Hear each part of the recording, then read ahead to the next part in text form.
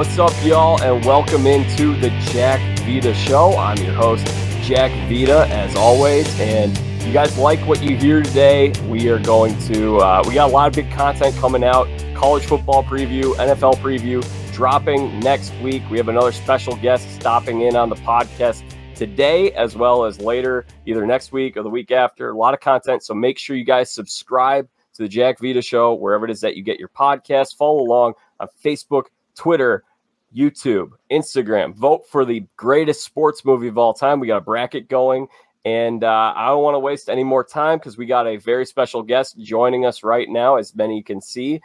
He's a guy who played in the NBA in his rookie year, 2017 to 2018 for the Phoenix Suns, who just played in the NBA Finals. He's since been playing in Europe. We went to Valparaiso University together. I covered him for 2 years. In my 2 years at Valpo, I covered the Valpo men's basketball team, where he set a lot of records, including all-time in terms of points, rebounds, field goals, free throws, maybe some other records that I don't even know about. Alec Peters, welcome to the show. It's great to have you here. It's great to be here, Jack. I'm like I was telling you before we kind of started here, I've listened in a few times. I love some of the content that you've been putting out there, and I was really happy when you asked me to come on and talk a few things, talk about sports and life in general. What's been going on with me? So I was trying to think about this. When was the last time you remember talking to me? Because we hadn't talked since graduation, so that was at least 4 years.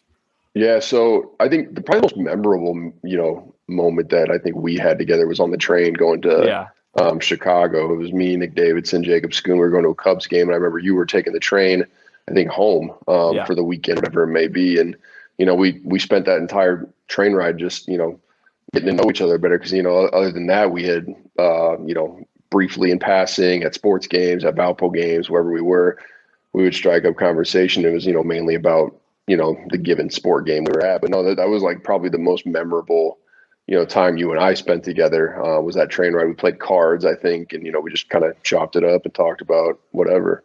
Yeah, we talked Cubs, and I remember you were a lot more optimistic about the Cubs that year than I was. I remember I was like, I don't know about this Jason Hayward signing, the Lackey signing, I'm not sure. And you're like, I mean, this team's really good, Jack. I think they're going to win it this year. So I got to give you props. They did it. That was probably, other than some of the Valpo moments I had, one of the most memorable college experiences for me was watching that World Series Game 7 in my Uptown East apartment with Nick Davidson. I remember turning my coffee table over after, Bryant made that play to Rizzo to get that last out. And I think, you could hear there was a couple places on campus, everybody erupted, just because it was so unexpected, not unexpected, but like it had happened. Everybody had sensed they were great, and for it to just happen like that, it was a moment I'll always remember. It was such a fun time, and because they did that, I don't feel all that bad about what's happening right now. The Cubs, by the way, were on a 12-game losing streak. They snapped that earlier this week, taking 2 of 3 from the Reds. But this is not the Cubs team that we knew for the last 5-6 years. This is right now, they're essentially tanking to try to get as high up the draft board as they can. What are your thoughts on just this, how everything transpired over the last few weeks, Alec? Were you surprised that things ended as abruptly as they did? A few things on it kind of made me angry a little bit, and a couple of things you understood. I think you understood that they were going to disassemble the car, so to speak, and put it in parts and sell it off and, start over. But I kind of, I was hoping that maybe Rizzo or Bryant, they would get that last game, that last at bat, that last standing O at Wrigley, and it just never happened. And that kind of made me, upset. Like those guys were part of the greatest team in Cubs history. The 2016 World Series champs, like those guys deserve to leave the team and leave the city with, a little bit more of a, going out party, and to see them kind of sit that last game and kind of wait to see what was going to happen. That made me a little upset. I wish that things could have ended and more of a riding off in the sunset type of thing. But I think we all saw it. You win the World Series, and you think you can just ride that the next couple of years. You're going to be competitive. And yes, they made the playoffs, but think you saw the steam, let out of the engine, and they just weren't the same guys. Do you think, are they super talented? Absolutely. Baez, as talented as he is, he still makes a ton of errors. Contreras is, flashy and as good of a catcher as he is, does he have a big bat? Like, yes, he does, but does he hit it all the time? No. You saw the talent, but not the production in the coming years. And so it makes sense what Jed Hoyer's doing in the rebuild type of thing. I wish it would have hopefully rode out for a couple more years, because, we just, as Cubs fans, you went through this, not just 10 years ago, we were going through this, and now we're gonna have to go through it again. And, in my perfect world and wishful thinking as a Cubs fan, I'm hoping they go get somebody or go try and get a couple players, because it's not a small budget team. You have the money to go get some new players and maybe some better veterans to hopefully be competitive in the next year or two. Isn't there still time for those guys to get a final at bat at Wrigley? I mean, I feel like Anthony Rizzo is going to come back to the Cubs in 4 years, and he's going to play he's going to come full circle, and he's going to be Grandpa Riz. He's going to be the David Ross to the next Cubs team. Yeah, in a perfect world, I think, yes. I think you would expect that or hope for that. I just, the recency of it, you hoped, and you wished, instead of just seeing the tribute videos online, you wish you would have seen that final, standing O, where you see the player get emotional at home plate, or you see them run out and play third base or first base for the last time, and just getting that crowd noise and then seeing that. The sports fans live for that. They live for seeing that rawness and that emotion from those players. Did you ever experience anything like that in terms of that emotion playing in front of the fans? Have you experienced that professionally or Valpo? Was there one singular experience that felt like that, or many? Oh, man. In terms of raw emotion, I mean, senior night at Valpo was super, like, I don't want to say it was emotional, but it was like I knew and I don't know if you remember or not, like I had a broken foot, and like I kind of knew after that game that like it wasn't great. Like I could barely walk. I was limping. Like I knew something was like majorly wrong with me. And I think that was probably the most like hard hitting game I'd played in. We won. It was senior night.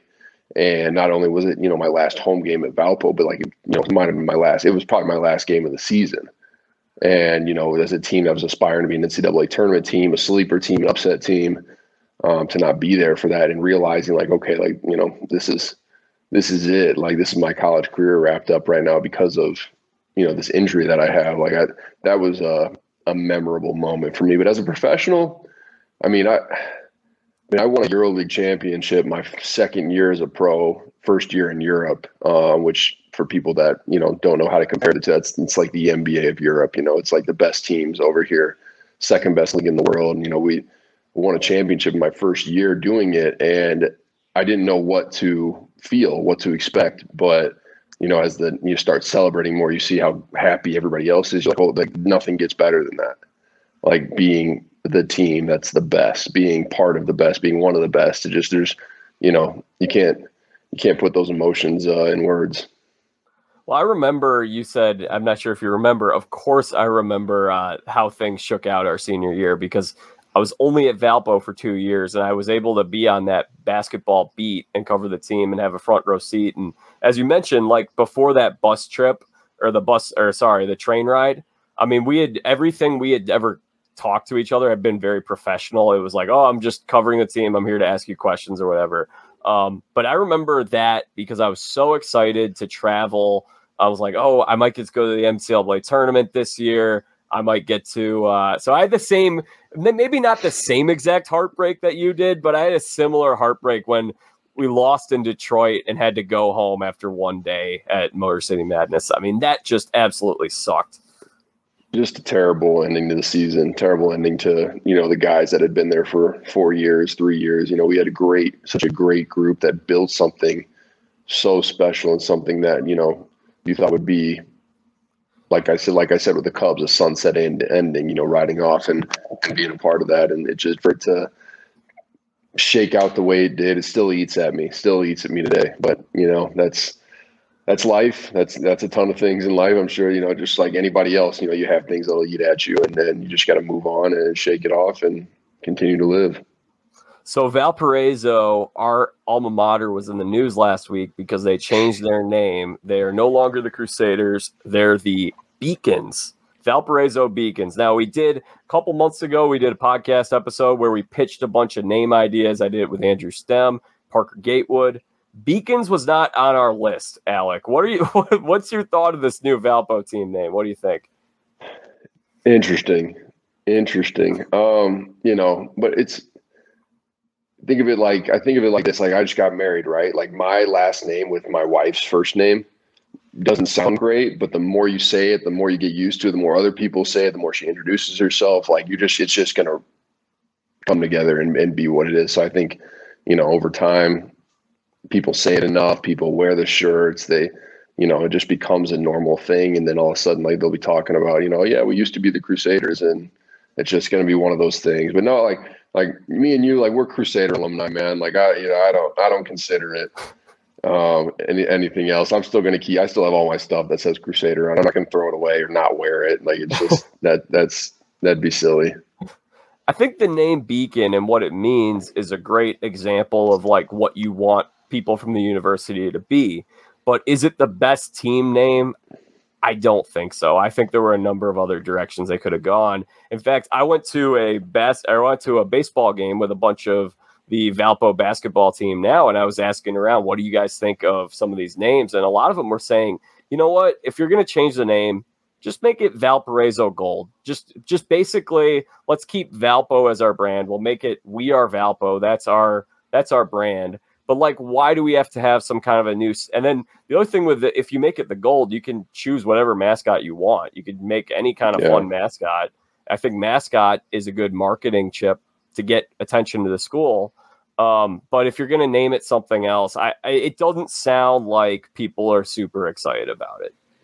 No, I get that feeling, the same feeling that you get. I think everybody's kind of in that blah kind of, could have done better, just that kind of mode. And, listen, it's a hard decision. People in charge of making those decisions, everybody in hindsight always says they could do better, they could pick something better, but you have to give them a little bit of the benefit of the doubt. And I think if you would have listened to the fan base, if you would have polled the fan base, I think you would have gone a different direction, in my opinion. So when we were on that train ride, I also remember you guys were talking a bunch about, it was very candid. I got to hear a lot about the team that I hadn't heard before. And I remember you guys were kind of talking about, and at this time you had declared for the draft. It was after your junior season had just ended. So you went through some of that workout stuff like that, but that was the first year, I believe, that you could put your name into the draft and then pull out before the draft and retain your eligibility to keep playing college basketball. But there were a lot of rumors about you potentially transferring at that time. So I remember talking to people on campus, talking to Jeffrey Schorsch, who was one of your good friends at Valpo from the tennis team. And I remember asking Jeffrey, I'm like, what's going to happen with Alec? And he's like, honestly, I have no idea. Like, I really don't know. A lot of people were concerned you were going to leave. But when we were on that train ride, there were a couple times I remember you talking about next year, we're going to have this great team. It seemed to me like that was your plan all along. If things didn't work out with NBA draft, to come back. Did you ever entertain the idea of transferring? Yes. To answer your question, yes, I did entertain it, but I didn't entertain it enough to where it became a like hard, line. Do I transfer or not? I think I would have been stupid not to not play the field, but you know what I mean? Like, see what's out there, like do the research, do the background, the due diligence, I guess, on what my life, or try to predict what it could have been like that next year. But did I ever get to the far enough point where it was like no turning back, like I need to leave? No. It came down to, could I have went and played at a bigger school? Of course. But would I have had the same basketball career as a whole? I don't think so. And to spend it with, my best friends and, people that were in my wedding, a week or so ago. And to be able to have that last year, even though it did shake out not the way we wanted to. It still is one of the best years of my life, being able to spend it with those guys and the teammates. And, we all wish we could have done things differently, but, it was, and I don't think anybody really knew. Even I really didn't, know until the last week when the decision needed to be made on whether to pull my name out, whether to transfer, whether to re-enroll in school, whatever it may be. But no, I never went to La Barbara and asked for, a release. I never got that far into the process of it. I just, remember taking in the information that was being given to me, through different mediums that would, circle back to me with the different schools and stuff that were trying to come in contact. But ultimately, yeah, I couldn't have saw myself wearing a different jersey that last year. What schools reached out?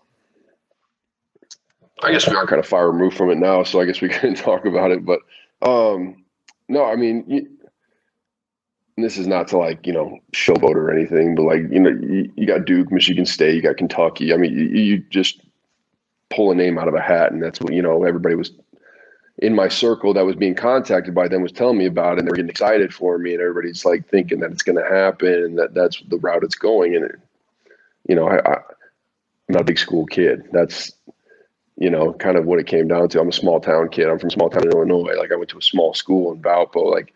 I make things work because I go to these not so known places, and I help build something, and I become part of something that's, bigger than what it is. And that was kind of, how I've had my success. So why change that? Yeah. And you were, I think, an honorable All-American that year, 2016, and then you were again in 17. So I have to think everyone wanted you at that point.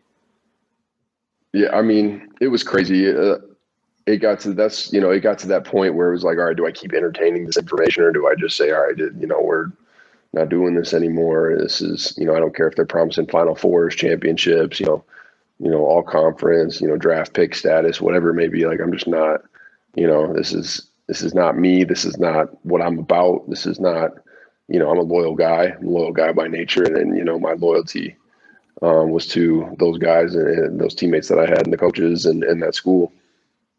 So if you were to join Coach Loddick and Coach Gore tomorrow on the recruiting trail, what would your recruiting pitch be to guys who are considering Valparaiso? That's tough, Jack. See, I get asked this question all the time. Do I want to be a coach someday? And that's, obviously I couldn't imagine my life without basketball. So I'll start by saying, if I were to coach someday, I think college coaching would be the worst thing I'm at, because I am the worst person at calling somebody, recruiting, and telling how great they are. I would, for some reason I would struggle with that. I'd always try to find a way to think of, something that you're not, that some hole in your game. And so for me, I'd be honest with them. I'd tell them look, this is not the sexiest place you're going to come and visit. You're not going to have all the amenities you wish you could have. You're not going to have air conditioning in your dorm your freshman year. You're going to have some things that are not going to be too appealing to you, but you're going to be in a place that has a chance to win, and you're going to be a part of something that, if you do make it, if you do come and you do play well, that is going to give you a bigger status than if you were to go somewhere that was built to win. If you go to some place that's small like Valpo and you make it a winner, you make it a beast, you make it a powerhouse at its level, and you show up well against those Power 5 schools, that holds more weight than someone that's going to go to Loyola. Loyola is expected to have success. You go to Loyola and don't have success, that's going to, put you in headlights. But if you go to a Valpo and you have success, that's going to give you more of a boost. That's going to show people that you're really, you're the real deal, that you're that kind of guy. So you were drafted with the 54th overall pick in the second round of the 2017 NBA draft. Was your time in the NBA so far, because you could still go back to the NBA, you got a lot of years ahead of you, 20 games with the Suns, 2017 to 2018, 35 G League games. So you bounced back and forth between G League and the NBA. Was the NBA experience all it was cracked up to be? Was it more than that? What'd you think? For me, no. My year in the NBA, to be quite honest, sucked. We were the worst team in the league. We won 20 games all year. We went the entire month of January, didn't win one game.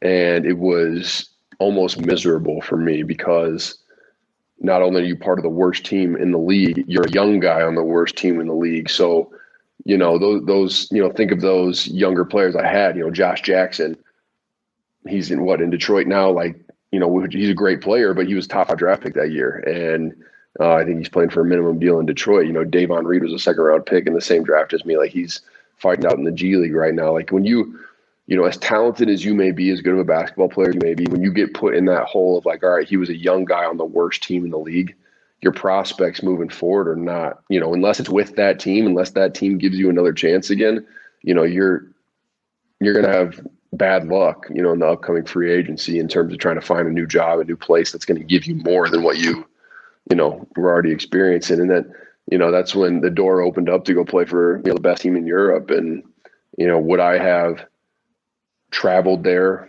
in my life had it not been for basketball? Absolutely not. Like, I'm a homebody. I'm an American boy. I think I could find everything I want in America and then be just happy the rest of my life. But now these past 3 going on 4 years now of doing it has just opened me up to a whole new world of people, of experiences, anything. And it's been a true blessing for me. And now I get to share it with my wife as well. And, we couldn't ask for anything better. So as an American, I'm ignorant to a lot of EuroLeague stuff and what goes on outside of America, obviously. So how does this process work? Do you have to pitch yourself to the European League teams, or it sounded like they were knocking on your door to call you up, bring you over there?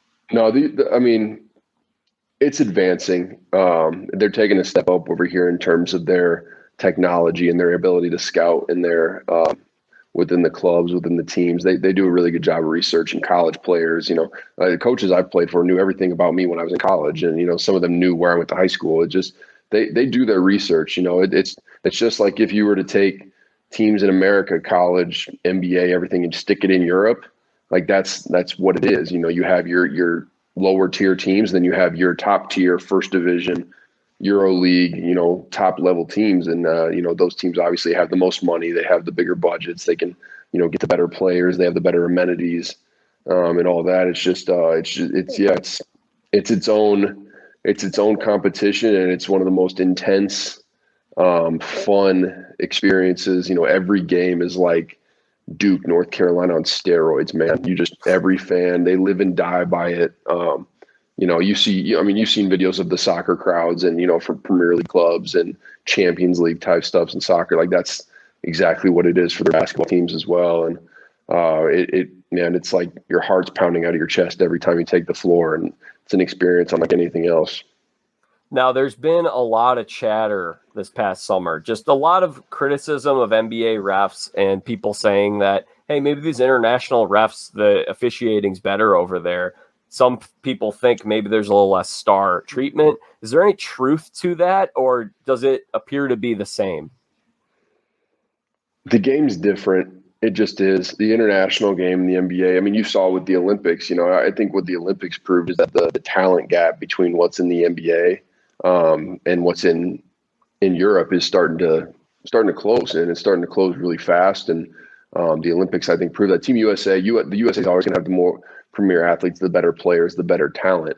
But I think you're starting to see a lot of European players, a lot of countries in Europe are doing their best to close that gap, and they're starting to adapt a lot of new teachings, a lot of new things that are helping develop their players. But going back to kind of what you were saying, what you were asking me about, the refereeing, and I think that the game is just it's reffed differently. I think in Europe you're allowed to be super physical in some areas, but then in some areas you're absolutely like you're dinged on the first touch. And I think in the NBA you're starting to see like refs cater towards the offense so much, and it is an incredibly hard job to be a referee. I will say that.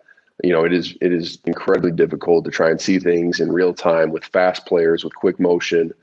With star players in their ear, because, referees aware. Referees aren't, I've met and talked to plenty of referees in my time as a basketball player. They're plenty aware who the best player is. They can't foul them out the game.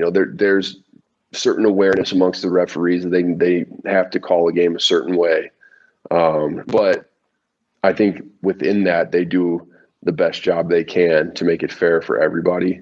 But ultimately, circling back to what you were saying, there are some players that they're aware of that they need to either keep in the game or give a little bit more leash and all that. So we have to talk about your one shining moment in the NBA. Last NBA game you play, 36 points, 9 rebounds, 8 3-pointers. Do you know who there was only one other player that season who put up 35 points, 9 rebounds, 8 threes? Do you know who that player was? Of course I do, because not everybody was telling me about it afterwards. It's James Harden that year. And yeah, I when people bring that up, it's like, I used to be somebody, I guess. No, I mean, that was a great moment. That was the moment for me that gave me the, like, okay, you belong here. Like, you can do this. Like, you can play at the highest level against the best players, and you can get that feeling that, like, baskets wide as the ocean type of feeling. Like, you can get that, and you can be that. And you can definitely contribute at this level. Now, when you're going to get the next chance to do that depends on how your career shakes out. And, you prefaced it earlier, like, I'm still, young in terms of my playing career, and, hopefully that door will open up again when the time is right. I don't see myself doing it just to do it. I'd have to be the right opportunity, right place, right time, and be, worth it to me to make that jump. And we'll see what happens. But yeah, that game, everybody loves to bring it up, talk to me about it, and tell me all the statistics behind it. And each time they do, it just seems like it was farther and farther away. Like, it was so long ago. Hey, God's timing is perfect, man. You may get it. You might get back over to the States sooner or later. Hey, that's always be the goal. It's home, man. You can't beat being at home. Europe's great. Like I said, the intensity, the atmosphere here is unbelievable, but you'll never be able to beat playing at home in front of your family, in front of your friends more consistently, instead of having to worry about having them travel across the ocean for a few weeks to see you. Now, Alec, a few things here from the world of sports, and then I know you got to get to bed. So a little run through of some baseball news. Here's what we got this weekend. Padres have lost 7 of 8, and they're losing games to bad teams. They lost to the Marlins, Rockies, Diamondbacks. Phillies were on a 7-game win streak. They were in first place in the NL East just about 10 days ago, and now they lose 7 of 9. Something's got to give this weekend, Padres and Phillies. Big series people should keep an eye on. The Reds are just 1 game back now of the Padres in the wild card spot. Padres, again, Yu Darvish on the DL. A lot going on with that team. Cardinals only 3.5 games back, and then the Phillies are starting to fall out of it. In the NL East, again, they were just in first place a second ago. Braves have won 6 straight. They sweep the Marlins and Nationals. They now have a 4-game lead in the NL East. The Mets are below 500 now at 60-61. Owner Steve Cohen is tweeting about his team. He's not very happy. I don't love from an owner. You don't love it? So let me get your thoughts on that. You don't love the whole owner speaking out on social media? No. Would you want that if your owner was doing that? You're playing on a team? I think it's entertaining as a fan. Well, yeah. But playing on a team, probably not. I'd be, ready to walk in his office and give him one between the eyes. But no, I'd be interested to see what you think. What you think from your perspective. As someone in the media, is that kind of a, like, I don't know, kid in the candy store? You have an owner tweet something out like that, you just take it and run with it, or what is it? What is that feeling for someone in the media? I think that's 100% correct about people in the media, where it's like, oh, this is perfect. Baseball's a long season. This is something that can cross over into more of a mainstream sports story rather than just baseball. It's the New York Mets. They're a team that's been dysfunctional for what seems like more than a decade. It's been a dysfunctional organization for a long time. It feels like, to me, meet the new Mets, same as the old Mets. I don't know. I'm going to be interested to see if he is, or if someone's had a talk with him and said, hey, like, you probably shouldn't do it again, or if he's going to continue to just throw it out there and put the players on blast. That'll be interesting to see how that, because like you said, baseball is a long season. To have something juicy like that pop up, I'm sure it gave everybody a little rejolt and rejuvenated them as we get through like the middle part here before the playoffs. Hey, man, it must be a New York thing. There was a president not too long ago from New York who was putting out similar tweets. New Yorkers, man, they don't have a filter. Nope, and they never will. They never will. They think they're the greatest, and So on the AL side of things, the Yankees are playing some of the best baseball they've had all year. They've won 7 straight, sweep the Red Sox this week. Now they have the top wild card spot. Oakland's a game back of them. They're 2.5 games back of the Astros in the AL West. Red Sox half a game out of the wild card spot. Seattle Mariners 3 games back. Toronto 4.5 games back. Really exciting time. Yankees, Braves playing some great baseball. Exciting stretch of baseball. Unfortunately, on the downside of things, Chris Bassett, the A's, arguably their best pitcher this year, he was hit by a line drive right back at him, hit him right in the face, fractured his cheekbone, upper jaw, but it sounds like he's going to be okay. So that's your baseball news for the week, Alec. You ran through that pretty smooth, man. You stay on top of it. That's, I think that Phillies and Padres series, I think people throughout the baseball season, like, a lot of season left, and they still think that now you're getting into, 130 games now, 120, 130 games, like, not a lot of baseball left. These teams have to start to pull ahead in some way, shape, or form, or they need to stay in the race, or, you can't see these teams fall out 4 or 5 games, because that's becoming a bigger hill to climb. 2 months ago or a month ago, 10 games back wasn't, sell out your season. Like, this is, time to mail it in. Like, this is, getting to the time where if you're 5-6 games back going with, 15 games, I mean, it's a tough hill to climb. Yeah, this is the nitty gritty right here. It should make for some great entertainment. Make sure you guys are subscribed to the Jack Vita Show for more baseball content. All right, in the words of Tony Kornheiser, Alec, I'm going to get you out of here on this. How many wins for the Chicago Bears this season? How many games does Andy Dalton start?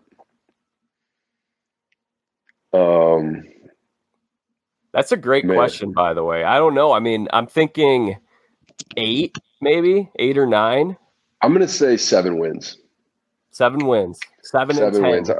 I think, everyone wants to talk about the QB situation, but they do have some good pieces, I think, that can still keep them, showing up on Sundays, giving them competitive games. Hopefully playing in Chicago this year will mean something, and that they'll, protect the home field. It's just, the QB situation is on everybody's mind. So I'll be interested to see how many games Andy Dalton starts, depending on how they're doing. I'm sure if they have success early on, like, he's going to be their guy. Just, I think everybody's still just miffed as to how that all shook out. You sign a guy and then you draft a guy, it just, which direction you want to go with. I don't know what Coach Nagy's got in his mind, but I think it might be a make or break decision for him. So you sound like a start Justin Fields week 1 kind of guy. I'm a make your decision and have everybody, like, if you wait till the last minute to make the decision, you're going to piss Andy Dalton off. You're going to piss off, sorry for the language. You can say piss. Okay, you're going to tick off, you're going to make mad everybody that was, working with Andy in the first team. Like, if you're waiting to make this decision, that's when people get angry. If you make the decision clear cut, this is what we're doing, this is the direction we're taking with our team early on, everybody can fizzle out and get ready for the season on their own time. Tell me what you think of this. And I'm a Steelers fan, so I don't have much skin in the game. But I look at this and I say, and again, we'll be getting more of this in our NFL preview coming out this next week. Make sure you guys are subscribed to the Jack Vita Show and log on to my site, jackvita.com. Tell me what you think of this, Alec.